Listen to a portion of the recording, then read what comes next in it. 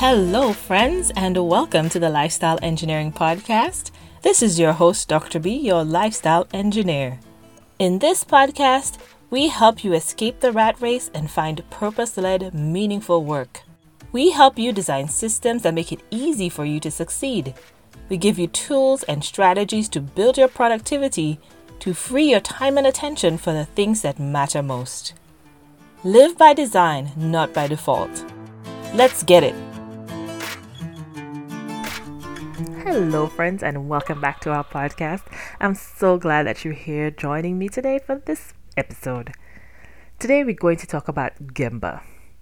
This came about because I was speaking to a friend of mine, a colleague, and he was telling me about this opportunity that he was going to pursue. And he wasn't sure that it was going to be the right fit. He was looking at this opportunity and realizing it wasn't quite what he used to do before. He didn't have a background in it. He didn't have a lot of experience in it. It was brand new and it was a leap of faith. And I remembered some of the tools and techniques that we used back in my lean manufacturing days, continuous improvement days. And I remembered this concept of Gemba. Gemba is a word or a phrase that we've borrowed from Japanese when lean manufacturing and the Toyota production system came to the United States. Gemba as a concept means the actual place, the real place. And in manufacturing, what we say is when you're making decisions, when you're thinking about your process, you need to go and see. You need to go to the place where the real work is happening.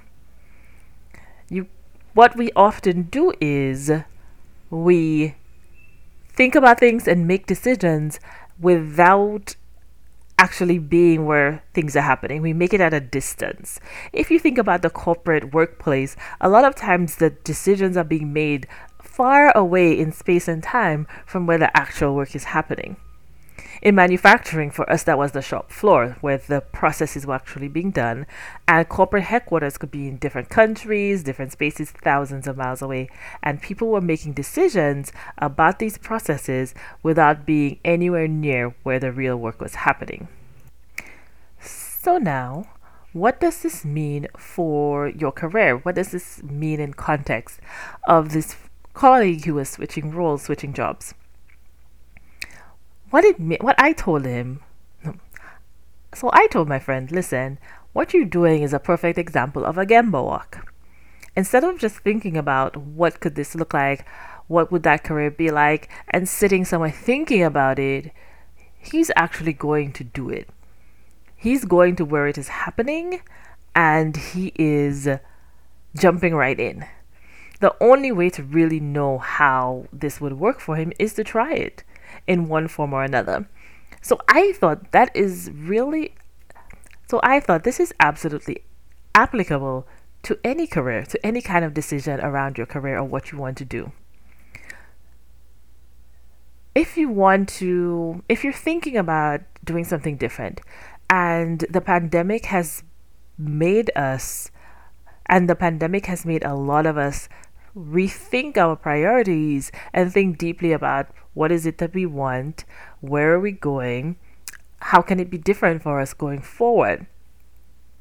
A Gemba walk is a good way to think about that next step. Now, doing a Gemba walk for your career does not mean just quitting what you're doing now, letting it all go and jumping into something without any kind of forethought. It's a process. But the concept is simple. Get as close to where the real work is done as possible. So if you're thinking about a new career, if you're thinking about a change, if you think about switching what you're doing, you don't like it, that it's not working for you, it's not using your best skills and your best self, you feel like you have so much more to offer and it's not being used, or you just want a change. Remember, you're not a tree. You don't have to stay where you're planted. You can move, but do it in a way that is smart and that's careful and that's thought through. You always want to maximize your upside and minimize your downside, right? So the best way I think to do a Gemba walk is to find a way to get as close to how the real work is being done without making too many huge sacrifices that could lead to a ton of downside.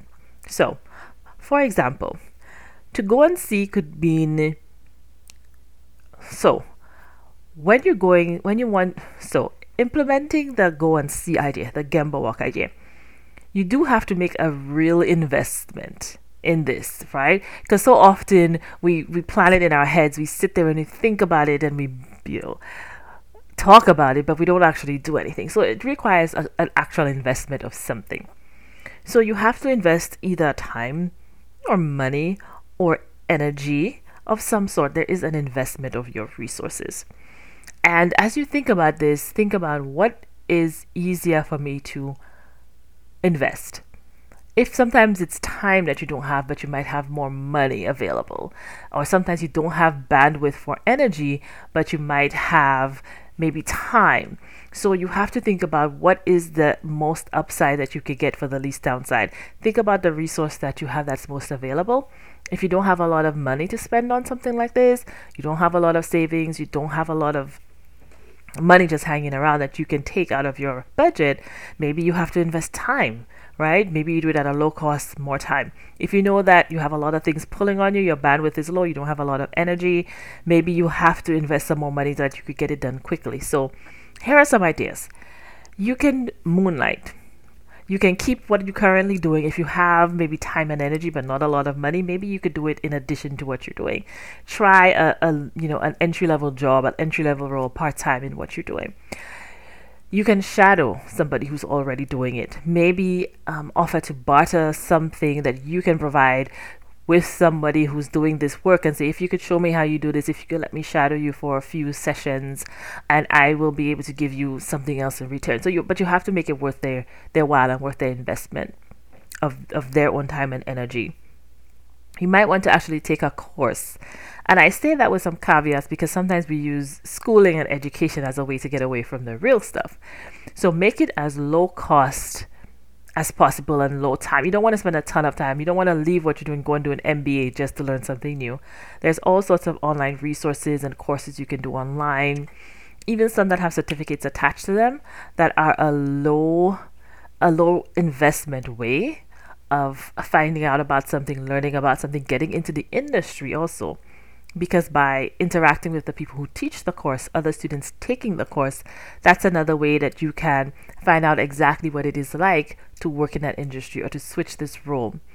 So, for example, if you're looking at something like coaching, you don't have to go and invest 3 years and thousands of dollars in a certification for coaching, but you can shadow a coach. You can maybe listen in on a conversation. You could do coaching courses like introductory courses online that don't have certification, but they let you know the basics of what does it mean to coach, right? If you wanted to become, let's say, an analyst or something in that sense, you could learn Excel. You can learn all sorts of things online without having to go and invest a ton of time and energy into a course at a university, for example.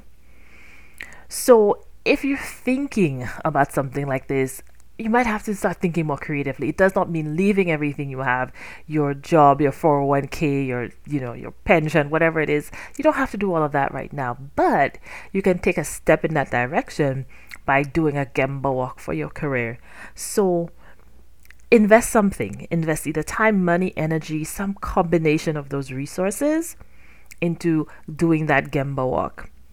And I give you a few extra tips also. One of the things to think about is that you have to fight the sunk cost mentality. And what that means is you've already invested some time and energy and part of your life into what you do right now. You may be very experienced in the area that you serve in right now.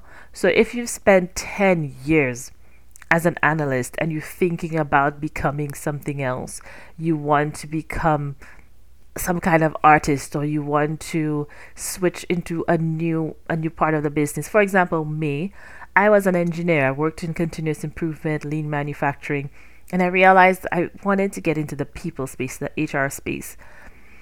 I had years invested. I had a whole doctoral degree invested in this area, and it was very hard to fight the sunk cost. I had invested so much time and energy into this career, and I was trying to climb this ladder, and I realized this ladder is along the completely wrong wall. I'm climbing up in the wrong direction. And I heard a really good way of looking at this. Somebody on a different podcast that I listened to said you have to balance hill climbing and exploring. And he used it in a context of computing when you're trying to solve certain algorithmic problems. If you want to say find the highest hill in something you've never explored before, you could just go up, the steepest incline you can find. But when you reach that local maximum and you look around, you might find that's not the highest hill. So you want to balance a certain amount of exploration where looks like an incline. It could be a hill and I could start climbing, but at some point I might want to insert some randomness in there and try to explore, even if I'm going up what looks like a good incline. And so, but it's the concept of balancing hill climbing with exploration. So even with your career, this holds true. You want to climb and find that highest hill, that maximum potential that you have, but you have to make sure that you keep exploring and even asking yourself, is this even the right hill that I'm climbing? And if you have an inkling, a certain feeling that it's not, or that you just have an interest in something else, it's worth your time to do that Gemba walk when it comes to your career. So go and see.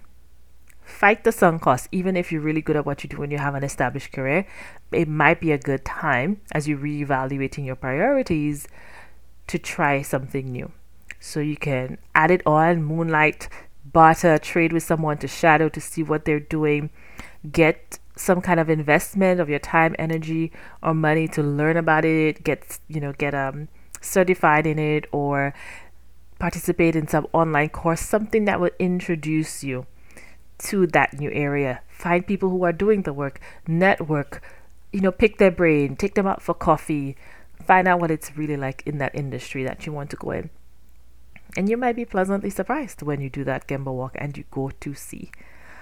So as you're evaluating your life, as we experience this very, very new, very, very exceptional time, you might want to think about a Gemba walk. I hope this has been useful to you. Thanks for joining me, and I'll see you next time.